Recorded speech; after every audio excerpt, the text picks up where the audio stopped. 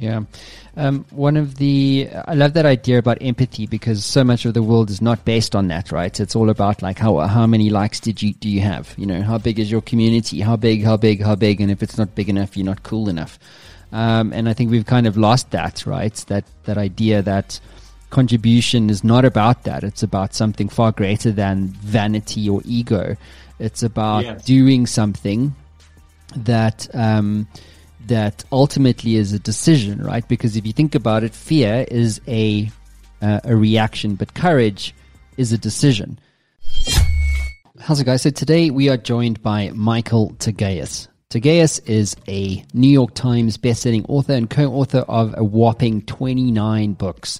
Among his bestsellers are The Finest Hours, which is currently a Disney motion pictures film which opened up in over 45 countries. Tougias lectures across the USA on each of his book topics, really around leadership and his inspirational programs for business groups. So where does the story begin? Well, it begins in the winter of 1952, and a ferocious nor'easter, as they say, it is pounding New England with howling winds and 70-foot seas. 2 oil tankers get caught in the violent storm off Cape Cod, its fury splitting the massive ships in two. Back on shore are 4 young Coast Guardsmen who are given a suicide mission. I'll leave it at that. So without further ado, into Michael Tougias. Hello everybody, welcome back to another live edition of the Matt Brown Show. Today we are joined by the man, the legend, Michael Tougias, all the way from Massachusetts in America. Got that right. You got it. So, Michael, you've got an incredibly distinguished career as an author, co-author of 29 books, a New York Times bestselling author. Your book, The Finest Hours, has recently been made into a full-blown movie by Disney Motion Pictures. And so you really do cover this idea of survival, like how do human beings survive, and we're really going to get into all the meat and the potatoes around that. But just so everybody is aware, we are broadcasting this live on Facebook, YouTube, Twitter, and on LinkedIn. If you are, wherever you're watching this, feel free to comment. We'll pick that up as a team, and then we'll make this as interactive and educational and powerful as possible. So let's get on with the show. So Michael, give us a bit of a headline for our audience around the world who potentially don't know who you are, what you're about, never heard of the book, The Finest Hours. Let's set this up for our audience. Well, so many of my books involve survival at sea stories. Usually I'm attracted to the stories where I say to myself, I could have never done what these people did. How in the world did they do it? And so the Finest Hours was my bestseller because of the movie, but I've done 6 others as well. Overboard, Fatal Forecast, A Storm Too Soon. And they all have this theme of rescue and survival. And I spent a lot of time interviewing people just like you do. And that's how I get the story, is just talk to the people that were there. So where does this curiosity come from, specifically about survival? Was that something that you just stumbled into, or was there an event that happened personally with you, or is there anything insightful around why you covered this specifically? Well, I am a boater myself, so I'm always out on the ocean, so I am interested in that. And when I was much younger, age 20, I had a close call doing a stupid thing, going down a raging river in a cheap little raft, and went over a waterfall with a friend. And for a good half hour, I thought he was gone, drowned. I found him way down river. And so I try to learn from my mistakes. And when I interview these survivors who have gone through, 3-4 day ordeals, I want to get inside their heads and find out how do they mentally do it. And on the flip side, how did the rescuers do it? Because oftentimes the rescuers are going out into a hurricane or in a storm, usually involving a rescue swimmer who has to drop down into these raging seas. And I'm always curious about how they pull off these amazing rescues. Yeah, cool. Well, let's talk about The Finest Hours. So this really is a story about one of the most dangerous rescue missions in the history of the U.S. Coast Guard. And so I love survival stories. We've covered quite a few on this show from many different aspects. But what I love about these particular stories is that they really do provide us with a sense of realism that we don't get by watching the movie. Do you understand? It's hard for us to connect to kind of the stuff that's like superhero related, but we can totally relate to four Coast Guards who go out to battle these incredible seas to pull off one of the most amazing rescues in the history of the U.S. Coast Guard. So could you give us a little bit of context? Like, where does this story begin? It was 1952. There were two ships, World War II, old ships, and it went wrong at sea. Why don't you take it from there? Okay. There was a winter blizzard. Here in New England, we call them nor'easters because the wind comes out of the northeast on these low pressure systems. And incredibly, the wind generated these big 40-foot waves, but these two oil tankers split in half on the same day, just 20 miles apart. So you had one of the largest rescues in Coast Guard history for any Coast Guard around the world.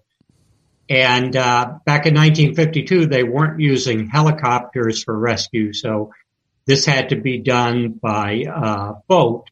And the Disney movie decided, well, if we focus on two tankers, we're going to lose the audience, so let's focus on one. But the book, The Finest Hours, tells the story of both. And they split right in half, right down the middle. You know, if you had the bow and the stern on one side, crack it over your knee. That's how they split in half. And you had a total of 84 lives at stake.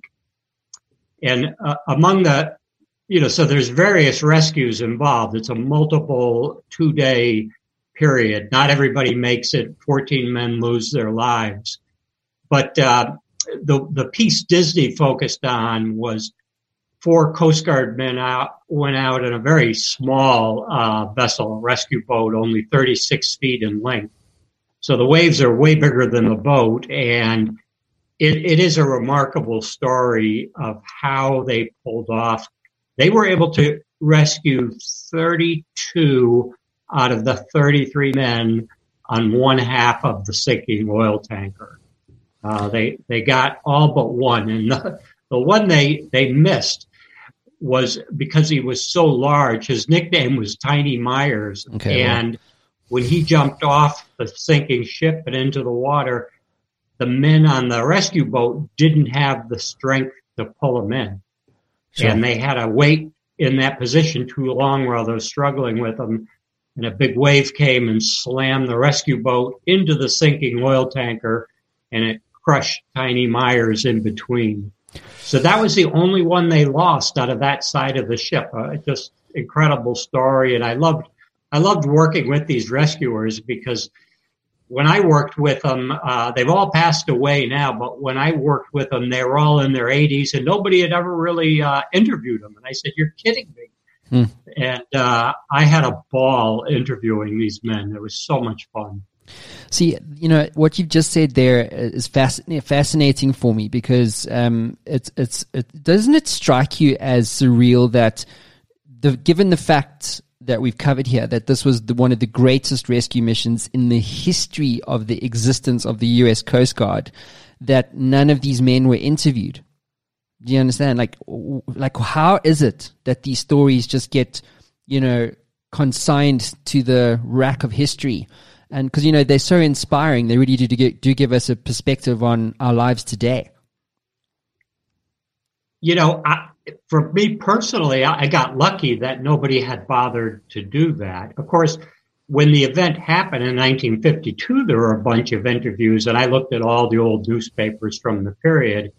But after the excitement died down, then they went, into obscurity. And then I called them up out of the blue.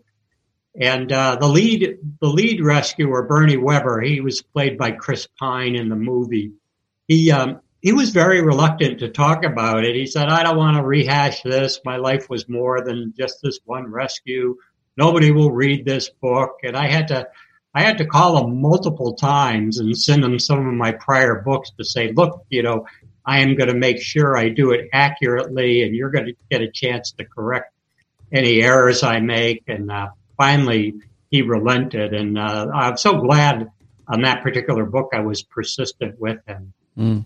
You mentioned something earlier that's really important. You said, so much of today is about superheroes and all that. And these guys were the opposite. They were scared to death, but they had their orders.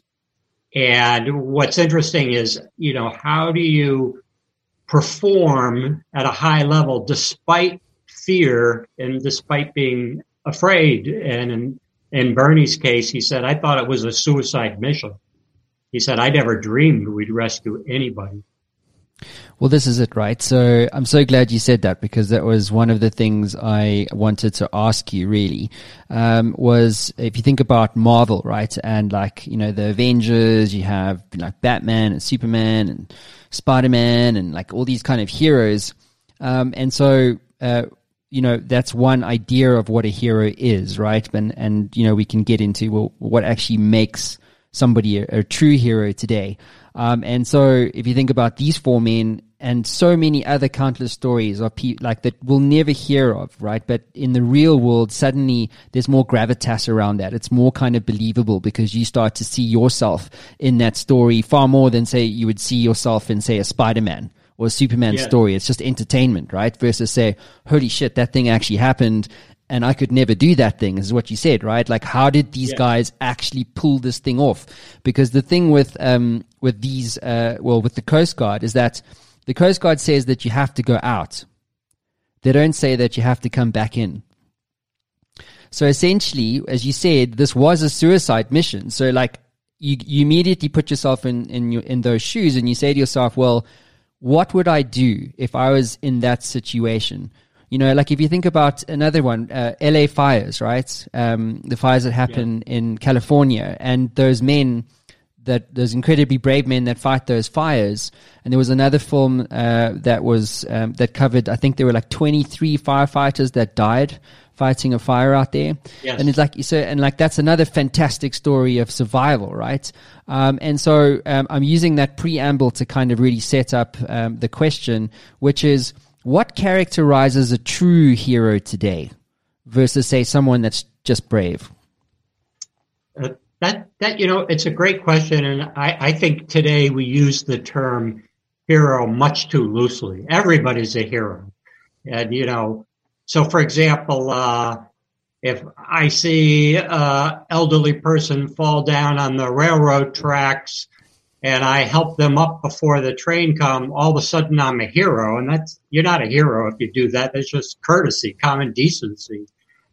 So I think a hero is somebody who goes way beyond their job, way beyond the things the rest of us would do. And it doesn't have to be life and death situation. Sometimes it can be somebody just grinding away for years in obscurity, helping another person, that they don't have to do, but they put the time in and grind away.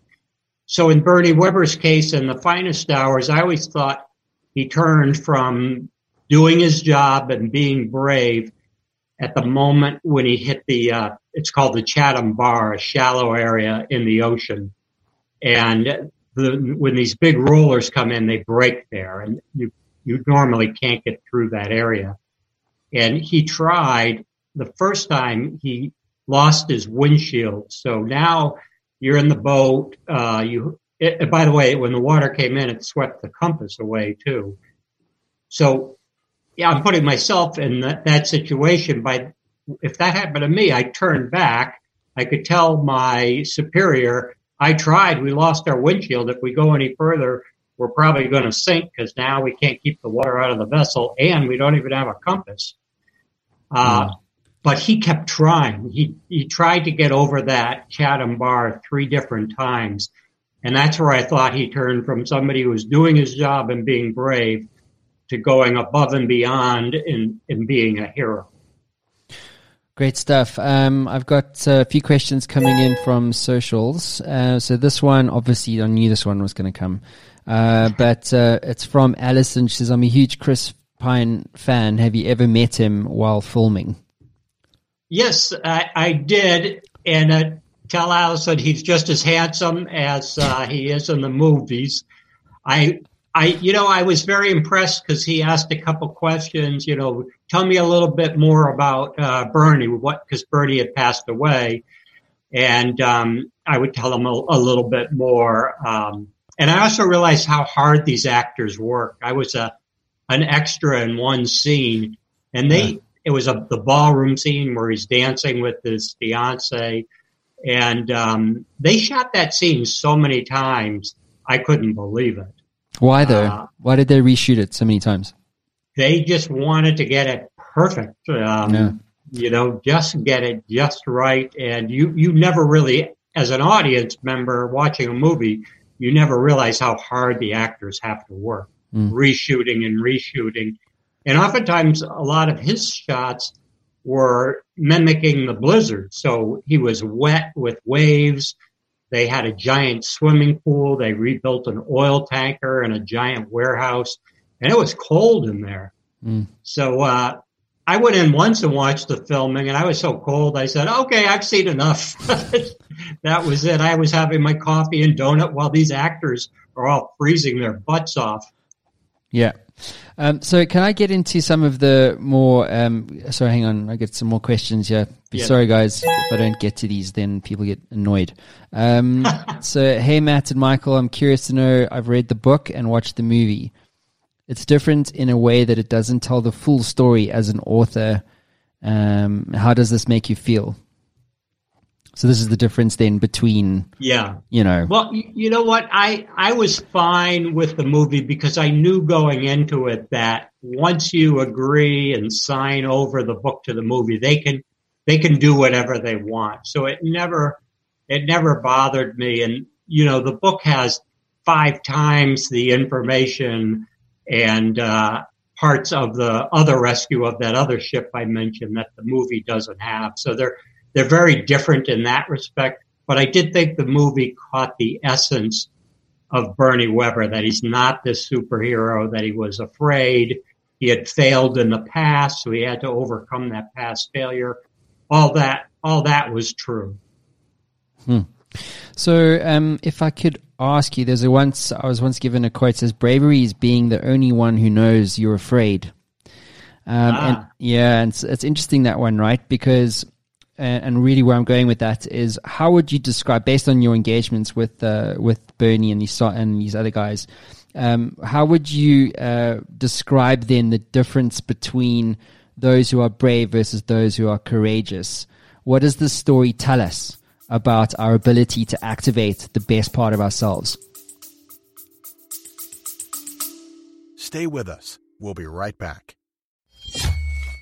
Hey there, I know being an entrepreneur can be a very lonely experience. You sometimes get stuck, don't you? Well, if you're like me, being stuck sucks. But what if you could access the minds of over 850 CEOs who have built companies generating billions of dollars in revenue and access all of that knowledge in a fraction of a second? Well, the good news is you can literally do that today. What my team have built is Matt Brown AI. It is trained on all the interviews, over 850 of them that I've done to date, all my books, all the knowledge capital that has been generated over the last 10 years right here on the Matt Brown Show. And you can get access to all of that right now for free. So how do you get access to this? Well, head on over to mattbrownshow.com, and at the top you'll see community. Hit that link, sign up, it's absolutely free, and you'll be given instant access to Matt Brown AI and a community of over 100,000 subscribers.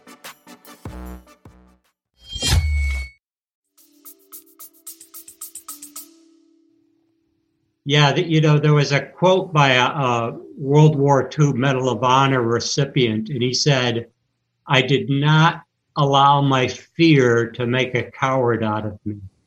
So, he's acknowledging that he had that fear, but still could perform, and that's what I see time and time again.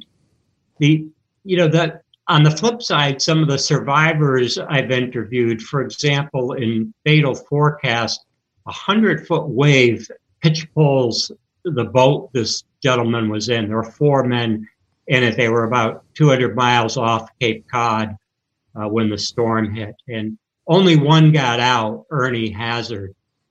And so if you could imagine you're all alone, it's November in the North Atlantic, you're in giant seas, and you don't even have a life jacket on. You figure this man has no hope. Nothing's ever going to save him. And yet he kept making little steps and little decisions that would keep him alive for another hour. And when you look at the story of Fatal Forecast in total, what he did was he strung together these series of little steps, and soon enough, you get hours into it, and in his case, 3 days later, he was rescued.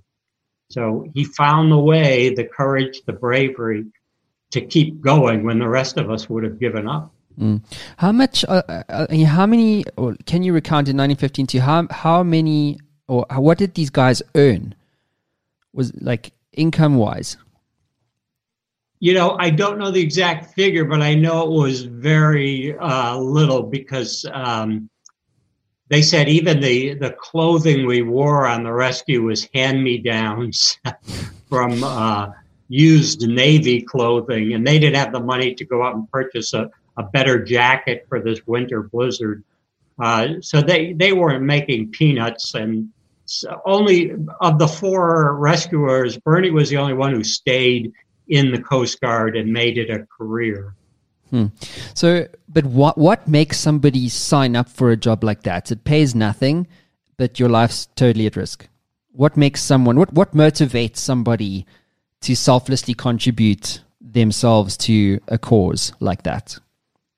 You know, it could be, every case is different, but it could be service to the country in a branch of the military where you're not killing people, you're saving people. You know, that appealed to them. And again, I work with rescue swimmers who go today, and they say, yeah, I could have joined a different branch of the military, but I wanted to save people. I wanted to become just as tough as a Navy SEAL, but they're a Coast Guard rescue swimmer. So I think it's that element of they know what they're doing is probably at some point in their career going to save a life. So one of the things that does strike me quite strongly about this particular story is that they put themselves in danger, as we've basically, tabled here, to save men that they don't know in incredibly dangerous seas. There was a high probability of them not being able to come back. So they were really focused on rescuing others and bringing them home to their families and all this kind of stuff. And so they weren't, and this is the thing why I asked about the remuneration, is that they did all of this while simultaneously not expecting to be rewarded, right, for doing the job, even under those circumstances. And so I would love to see more of that sort of value system ingrained in the DNA of our culture as human beings, because it's sorely missing. I'm sure you'll agree with me. And so I wanted to ask you, how do we begin to shift the conversation around our culture? And more specifically, how do we bring these kinds of old school values, which are awesome? We've seemingly lost this kind of thing. And how do we activate that in modern day culture today?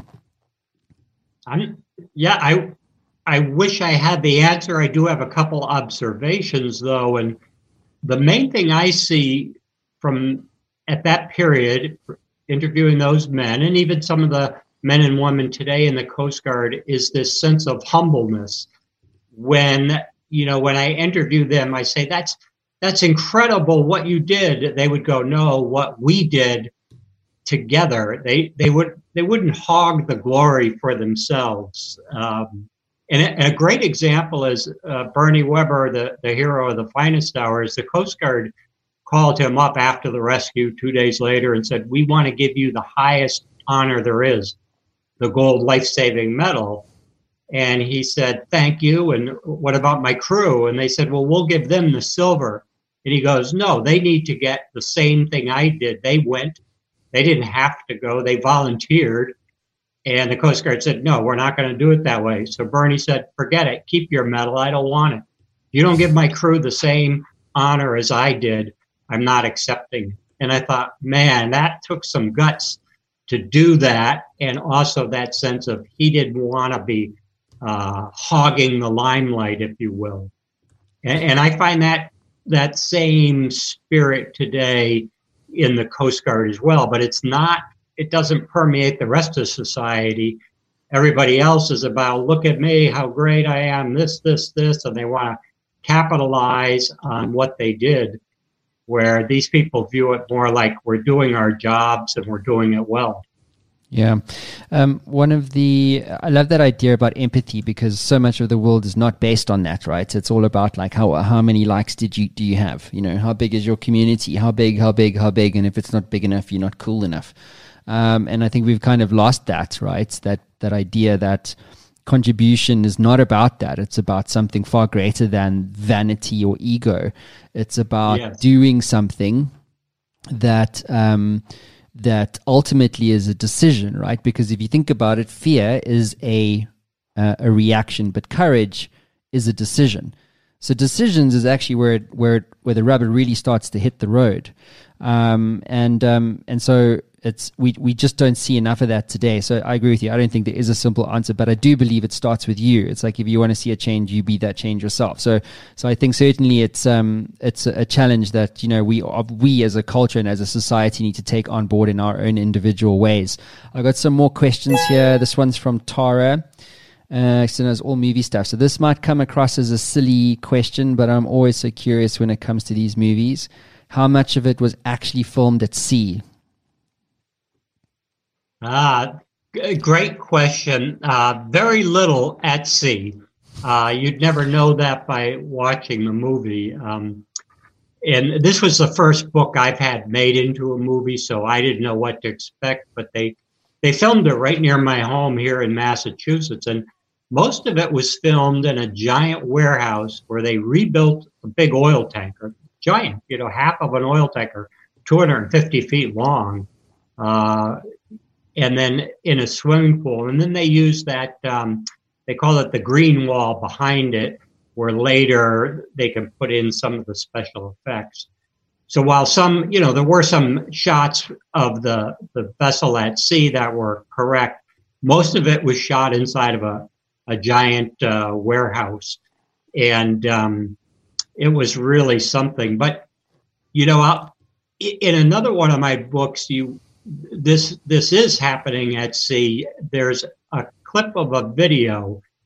It's on my website, which is just michaeltougias.com. But on this video, you see an 80-foot wave after wave, 80 feet. And in it is this tiny life raft with 3 men in it. And you look at this and you go, it looks like a pinprick. How are these guys still alive? And how in the world will a rescue swimmer go down into that? So, you'll be able to compare what you see on the finest hours with a video of an actual rescue in 80-foot seas, and you'll marvel at how the heck. And they pulled off the rescue. That was my book, A Storm Too Soon. They pulled off the rescue. The problem was the rescue swimmer was so exhausted after he got the 3 men up into the helicopter, he didn't have the strength to swim to the hook, if you will, that you would hook on your vest to be carried up. So the pilots were worried. We've rescued the people in the raft, but now we've lost our rescue swimmer. And in parts of the video, you hear the pilots going, "Where is he? Where is he? Where is he?" They just can't see him in the waves. Sure. I've actually got your website up here, so let's see if we can actually get people a little bit of perspective here. Here you go. So this is it here. So I know you can't see my screen, but I am on your website. Yes. So there's a whole bunch of video links here. So there's leadership lessons, strategic decision making, survive and thrive, and then there's Coast Guard rescues. Is that what you're talking about? The 2 videos there? Probably under Coast Guard rescues, you probably see a couple interviews with some of the survivors, and they tell you how they did it. Okay, cool. Let me just post this link up on the chat, guys, and you guys can grab it. For rescue videos. Cool. So I think one of the things by watching these videos, I'm interested to ask you is really about leadership. You know, if you think about the fact that, especially now in COVID-19, right, we as a society are very much kind of going, I should say, more of us as entrepreneurs, it feels like we're going to war every day, right, to kind of make these businesses survive. And there's that word again, it's survive. Like, will my business survive? Or will, and in the case of these Coast Guard rescues, it's like, well, are we going to survive? Is the persons in under duress, are they going to survive? So there's so many different themes around leadership that connects all of these things together, right? So if you think about the ship that was in duress, well, as leaders, was there wrong decision making as leaders, or the captain of the ship, did they do things wrong that essentially put that crew at risk, if you understand what I mean? So what have you learned about leadership qualities or characteristics that really I want us to get practical if we can. Like, what is all these survival stories that you've covered now? Like, what does it tell you about great leadership? What does that look like? Oftentimes in my research, that the way it looked was very different than I would expect. And I'll give an example. I wrote a book, 10 Hours Until Dawn, that where even the Coast Guard vessels, big Coast Guard vessels, over 100 feet long, are in trouble of going down in this winter storm. And on one of the vessels, I asked, there were 12 men, and they said, we all thought we were going to die because once our cutter got knocked over so far, the antennas were underwater. And I said, I had access to the audio tapes of what they were saying on the Marine radio back to their headquarters. And I said, well, tell me about the leader. Was he really a take charge guy and, had everything in place? And they said, no. They said, actually, he was very quiet. And I said, really, for a leader? They said, yes. But they said, by him being quiet, it made us a little calmer. And the way one gentleman explained it, he said, this leader, his name was Glenn Snyder, of that vessel, would go from station to station and just ask whoever is operating one piece of equipment, he would just say, is there anything I can do to help? Are you okay? And then he'd go to the next one, rather than going to that station and saying, I need you to do this and I need you to do that, and you got to do it right now, which would have made these guys a mess because they were already so afraid. They were young men, only, 21, 22 years old. And so I said, now that's a neat kind of leader. He was not micromanaging. He was just offering his help and assistance and keeping it together. So he set that example. Sure. Alrighty, cool. So I got some more questions here. Keep them coming, guys. This one's from Scarlett. She says, hey guys, just watched the movie. Sorry, no, I've missed Scott. There you go. So she goes, I'm just wondering, what's the limitations when making a book into a movie? When you're writing, there's countless pages, but when it's a movie, you only have an hour and a half to tell the story. So how does this process actually work, and how much of it involves the author? Great question. So what Disney did, Disney was the company that made the movie, is they then, after they got the rights to the book, they then hired two screenwriters. And the screenwriters, of course, read the book and started to develop a screenplay, because just as that person who asked the question said, they're taking a book of 200 some odd pages and condensing it to an hour and a half movie. And sometimes the authors will have no involvement, sometimes heavy involvement. I'd say mine was medium. I met with the two screenwriters.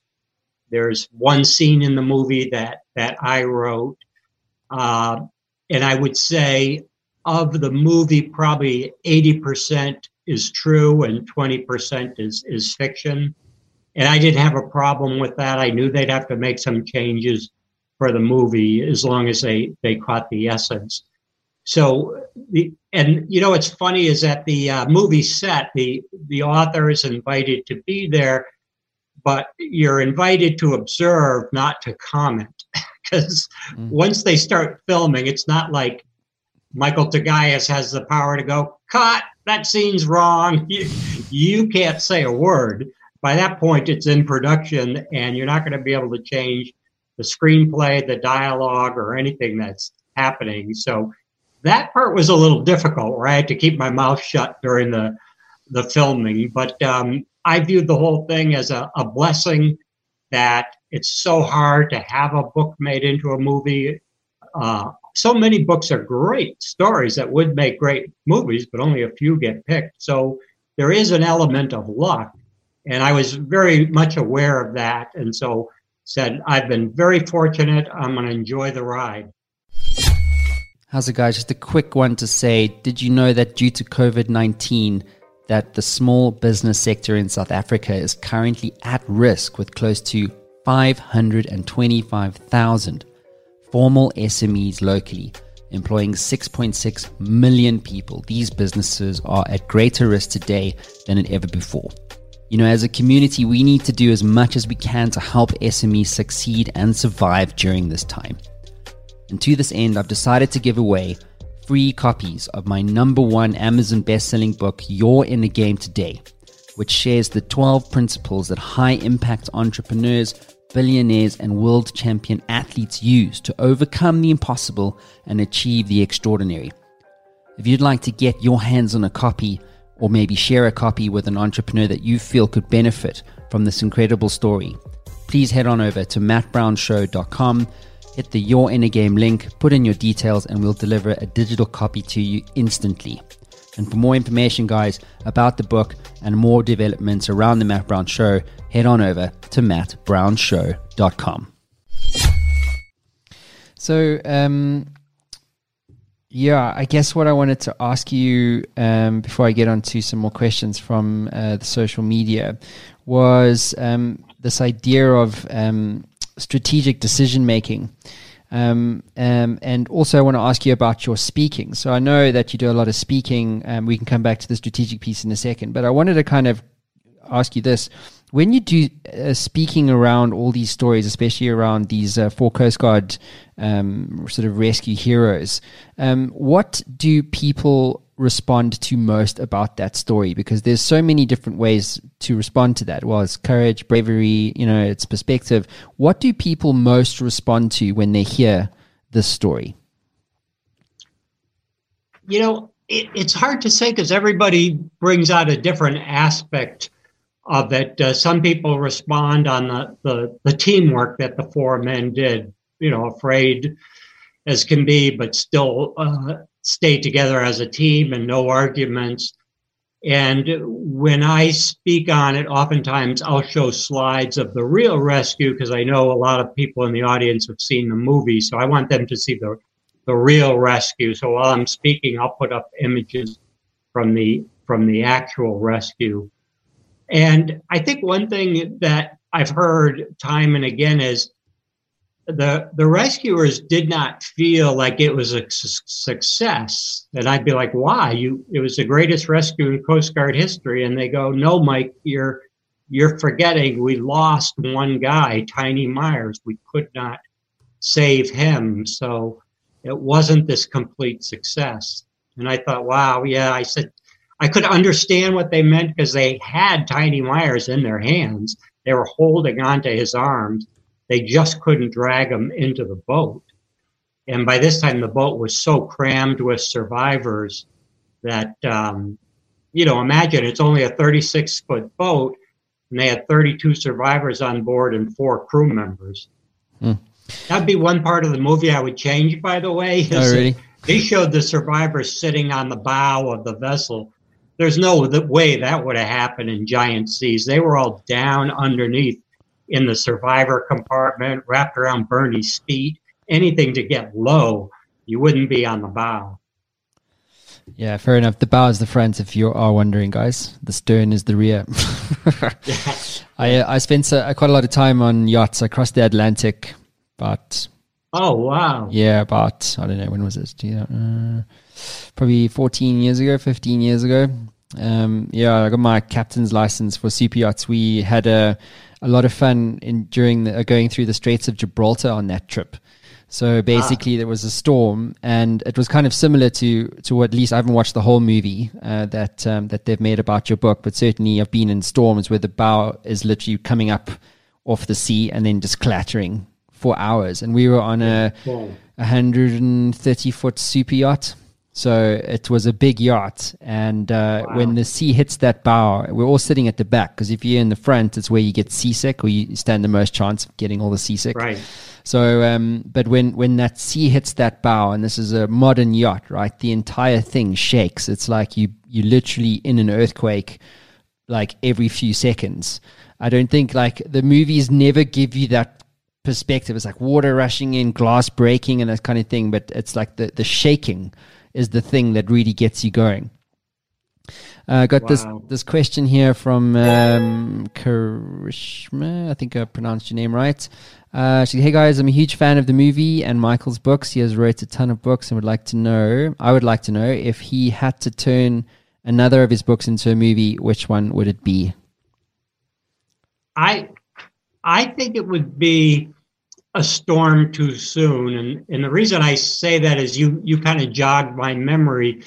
It too is about a cross-Atlantic trip, and it involves a gentleman from Canada, one from France, and one from the UK. So you have these three strangers coming on board this vessel to cross the Atlantic from Florida back to France.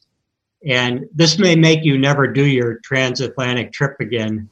They get caught in the Gulf Stream where the waves are going, the wind and the waves are colliding, if you will. So you have the Gulf Stream pushing to the north, but the wind's coming out of the north. And what that does is make them steep. And that's the book where I mentioned the waves get to an incredible 80-foot consistent size, and the boat sinks, and these three men are in a life raft. And I asked the gentleman from Canada, you probably knew you were going to die. What were you thinking? And he said, I was certain I was going to die. He said, so I was just taking in the majesty of the seas, knowing that few people on earth are ever going to see 80-foot waves while they're in a life raft. And he said, I was just trying to live in that moment, knowing I'm probably going to die, but I could still see the beauty in the waves. And he said when he heard a Coast Guard helicopter in the clouds up above, he couldn't believe it. He never dreamed that anybody could launch into that storm. And that's the one where the rescue swimmer gets in trouble. So I thought that would be an incredible movie, because you could follow the life of this rescue swimmer in his big moment, and he pulls off the impossible by getting these three men out of the ocean, but then he doesn't have the strength to rescue himself. I asked you about strategic decision-making just now, and this is actually a talk that you gave, because I think it's related to survival. But the question is actually a little bit off-center of the current topic, but I think it's still relevant. It's really around the Cuban Missile Crisis and John F. Kennedy. And so what were the key steps that JFK took to avert nuclear war during the Cuban Missile Crisis? Well, he was incredible. The book is called Above and Beyond, and the reason I was able to analyze Kennedy's decision-making in depth was Kennedy secretly audio recorded every meeting he had on the Cuban Missile Crisis. He never told the people in the room, his advisors, that they were being secretly audio taped. So I had access to those tapes. And it's interesting, he did not pick advisors who were yes men, like our current president now. He's fired everybody that has a difference of opinion. They're all gone. So he surrounded himself with yes men, which is the worst thing you can do to come up with a good decision. You want to hear all points of view, consider them all, and come up with planning. So in Kennedy's case, his military right off the bat said, we need to go into Cuba immediately with airstrikes and wipe out all the Soviet troops there and the missiles and their bases, because we have the element of surprise. They don't know that we know. And at first, Kennedy was going along with that. They were going to do just that, which I think would have caused World War III. But over a 2-day period of these meetings, Kennedy's starting to think, well, if we do that, if we go in with airstrikes, there's no turning back. If they strike back, we're immediately into war. Why not implement our decision to get the missiles out in steps? So in other words, it's not all or nothing right off the bat. So what he decided was, if I do a quarantine of the island or a blockade, I'm not attacking the Soviets, but I'm sending the message that there can be no more shipments to Cuba, and you have to get the missiles out, and we're going to bring our whole military around the island. So when you look back at that event, a good thing he went that way rather than airstrikes right off the bat, because I think it would have been World War III. And his big concern was, is somebody's going to make a mistake or somebody's going to make a decision without my authorization that puts us on a path to war. And he was worried about this thing getting out of control. And interestingly, in Above and Beyond, I found Premier Khrushchev's son, who was living in the United States, by the way, Sergei Khrushchev. And he told me he was old enough at the Cuban Missile Crisis to remember talking to his father. And he said, that was my father's concern as well, that somebody on the ground was going to make a move without his authorization. And the next thing you know, we're going to be in World War III. And that was not what his father wanted. He wanted to just get those missiles into Cuba without shooting down a U.S. aircraft or sinking a U.S. ship. And their concerns came true. In Above and Beyond, you'll see 4 different incidents where it's either a screw-up or somebody on the ground not following orders that put us on the path to nuclear war. And boy, it's a great lesson for all of us when you study that book of how close we came and why we need better leadership than we have today. Yeah, I'd like to talk about that a little bit more around his decision-making. I love what you said, but I want to kind of get more kind of insightful around his actual process. So was he, like, I just imagine, right? So the consequences of the decision either way, okay? It's right. Like, we're going to be either like in a nuclear war with Russia or we're not. So it's kind of like the stakes are pretty damn high, right? There's no do-overs with this kind of thing. It's like pressure, Right. And so was he data-led or was he intuition-led?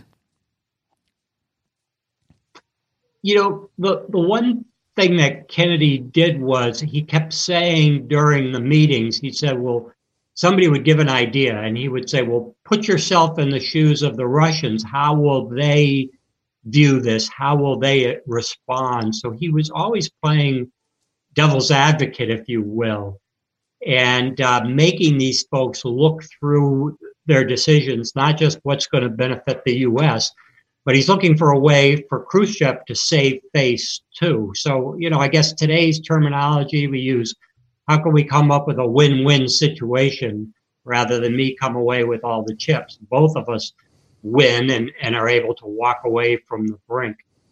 And oftentimes, a military leader, in particular, there was this head of the Air Force and Strategic Air Command, his name was Curtis LeMay, was at odds with Kennedy. And he was really, in the meetings, insubordinate. But Kennedy never threw him out of the meeting because he wanted that differing viewpoint.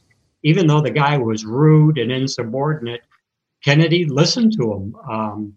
He was just calm and cool and collected. He did have one advisor that he really would open up to, and that was his brother, Bobby. Bobby was the person who probably knew the most besides the president. And Bobby was the one that made the final offer to the Russians before we really were going to probably go in with airstrikes. He said to Bobby, give him this one last deal and tell him we're just hours away from military action. And what was the deal that he put forth? So Bobby said to the Russian ambassador, he said, here's the final offer, we think. he never called it an ultimatum, but that's kind of what it was. He said, if you remove your missiles out of Cuba, we will promise, one, never to invade, because the U.S. backed that failed Bay of Pigs invasion, which was an invasion. It didn't work, but we were behind it. So he said, we will promise not to invade. And then two, at a later date, we will remove our nuclear missiles from Turkey, which are right on the Russian doorstep. But Kennedy said, you can't make that part of it public for a couple reasons. His main reason was that would involve NATO. It would take him some time to get those missiles out of there. But I also think it was for political reasons as well. He would rather not have the American public know that we made this deal to pull our missiles out of Turkey. And both leaders lived up to the agreement. Khrushchev said, okay, I will not make that part of it public. And Kennedy, at a later date, did pull the missiles out of Turkey. All right, cool. So I've got some more questions coming in. This one's from Marilyn from Facebook. Good to see you back here. She says, while writing the book, was there anything you did to sort of get a feel of where these men were mentally visiting the area? Also, was there anything unusual that the men took off the ship when they were saved and that they managed to save? The one thing they managed to save, I remember, and this came from Tiny Myers, he had a flare gun, and he gave it to one of the other crew members, and he said, hang on to this. First, he said, I want it after the rescue. We're going to make it. But then later, he must have an intuition that he wasn't going to make it. He said, you keep this. I'm not sure I'm going to make it. So how he knew, I don't know. But I did visit the area quite a bit, and I was very fortunate because I lived close by. So I've been out there in boats myself many times and seen that dangerous area called the Chatham Bar. It's always good to visit the area you're writing about to get a feel for it. Although in some of the, like a Storm Too Soon, you wouldn't get me going across the Atlantic in a sailboat because I've researched too many scary stories. I'm a big chicken. So I won't go that far. And, another one, Fatal Forecast, where Ernie was working on an offshore lobster boat 200 miles out to sea. One of the people on the other vessels in the Fatal Forecast story said, well, why don't you come with us? And I said, well, how long will we be out? And he said, a week. And I said, you're crazy. There's no way I'm going 200 miles out on the ocean for a week in a little boat pulling lobsters.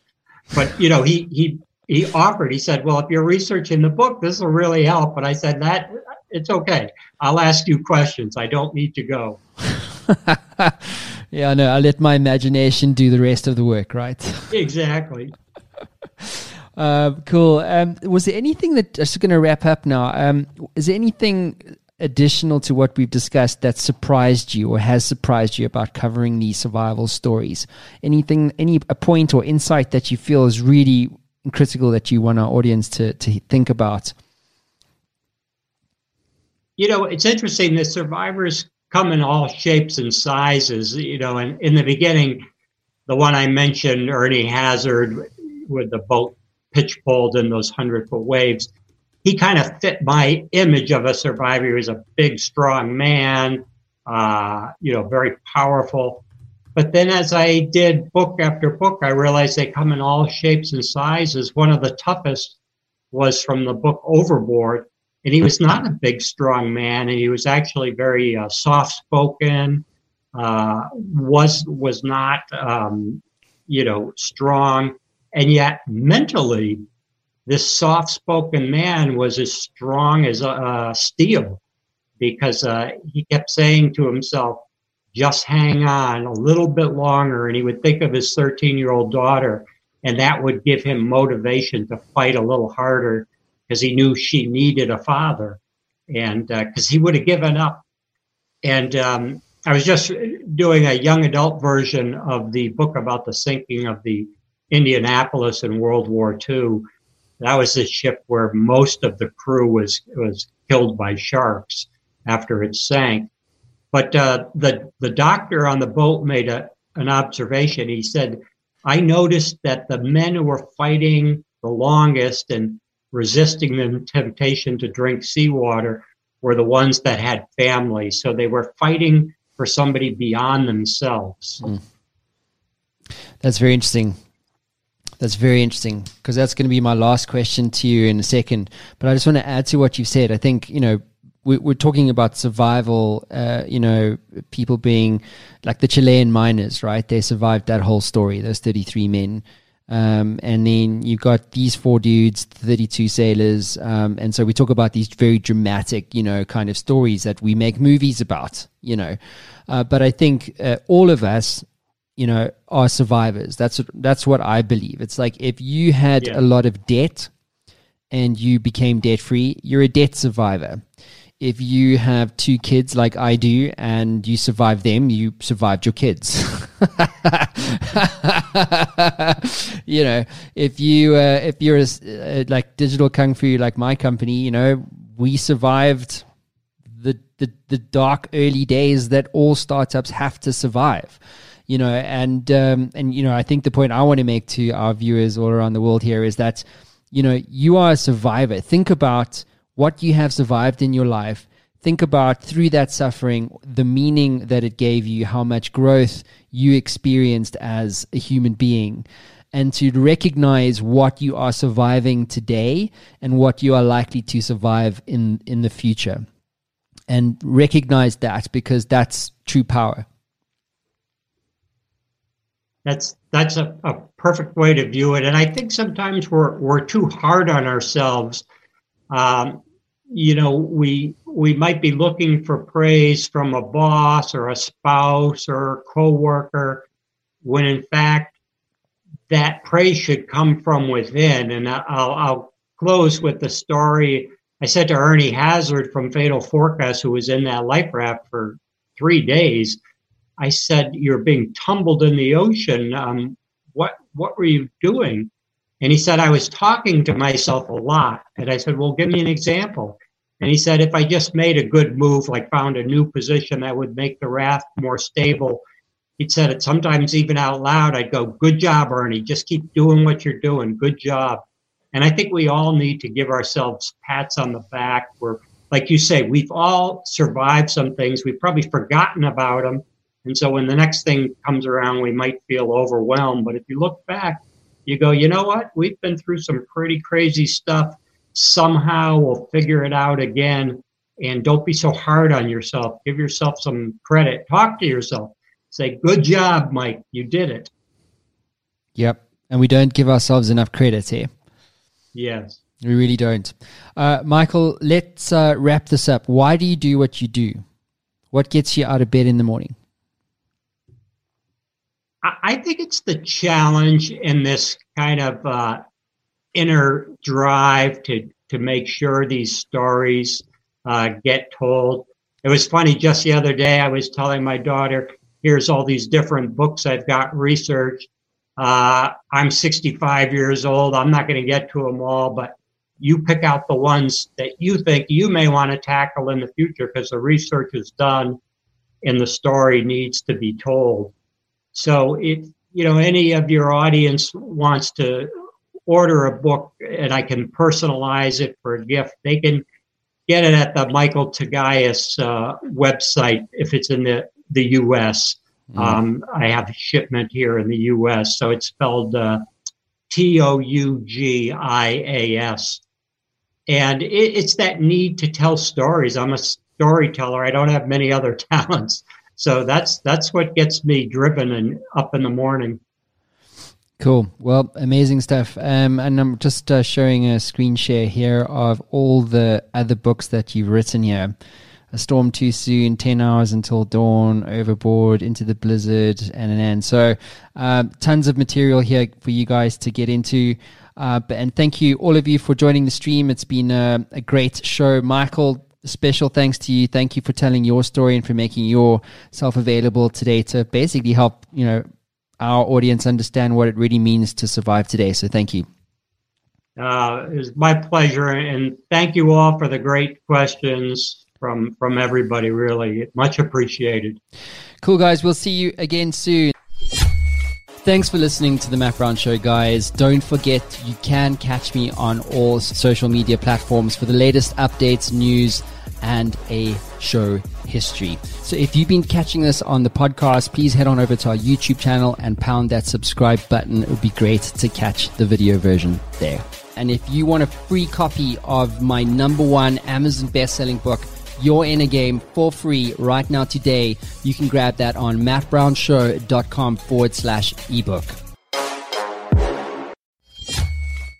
Ever wanted to become a best-selling author? Well, I'm in the influence business, and I work with business owners and CEOs and business leaders to help them scale their influence. And we do this as a team by helping you to become a best-selling author, sought-after speaker, and industry influencer in only 30 days. My team and I have developed a system that delivers a best-selling book and a launch campaign 300% faster and at 50% less cost than anyone else in North America. This system is incredibly efficient. One of my clients, Haiku, went from a 2% share of voice globally to an 11% share of voice globally in only 7 days. If you'd like more information, head on over to showworksmedia.com for more. That is showworks with an X.com.